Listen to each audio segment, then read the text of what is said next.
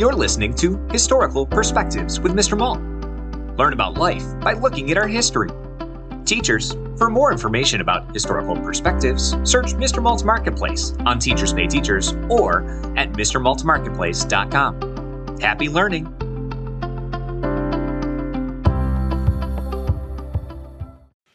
Kid Cook. Enough! Stop selling the dried spices, Pasquale, Grandma said, throwing her hands in the air.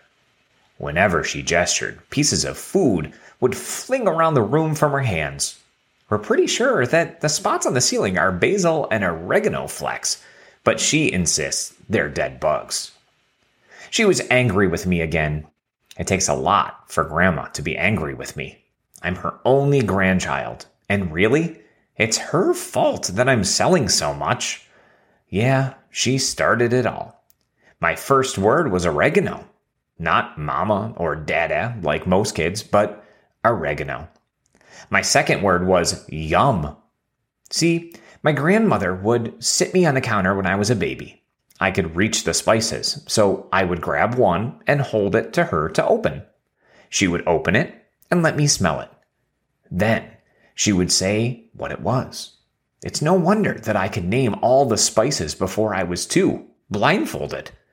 Yep, Mama would blindfold me, and I would smell a spice and name it. I guess that was adorable or amazing or something. I don't know, but somebody used their phone and filmed me doing that. You can guess what happened, right? They posted the video, and it went viral. Before I knew it, they were posting me doing all kinds of things in the kitchen. Soon, I had a YouTube channel, and now I'm famous. I can't even go to the pool without someone yelling, "It's Kid Cook!"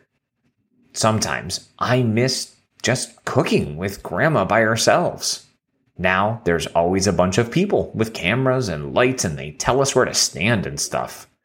And Dad spends all his time answering fans online, but he likes it. Oh, but you're wondering about why Grandma is angry about the spices. Well, she grows them in pots on the side of our place, between buildings.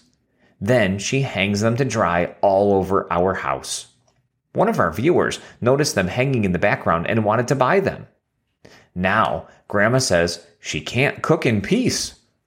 She's going to be so happy today, though. I can't wait to tell her that we've started a new channel all about my art. Did you know that I'm a painter, too? I squish paints between a board and some plastic wrap. It's hard to explain, so you'll just have to tune in.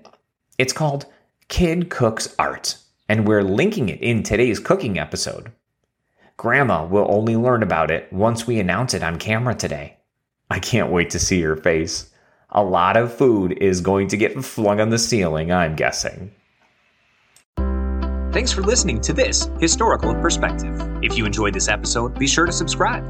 Also, search for Historical Perspectives on Teachers Pay Teachers to learn more about other topics, such as the Golden Gate Bridge, Henry Ford, schools in the early 1900s, and so much more. Happy learning!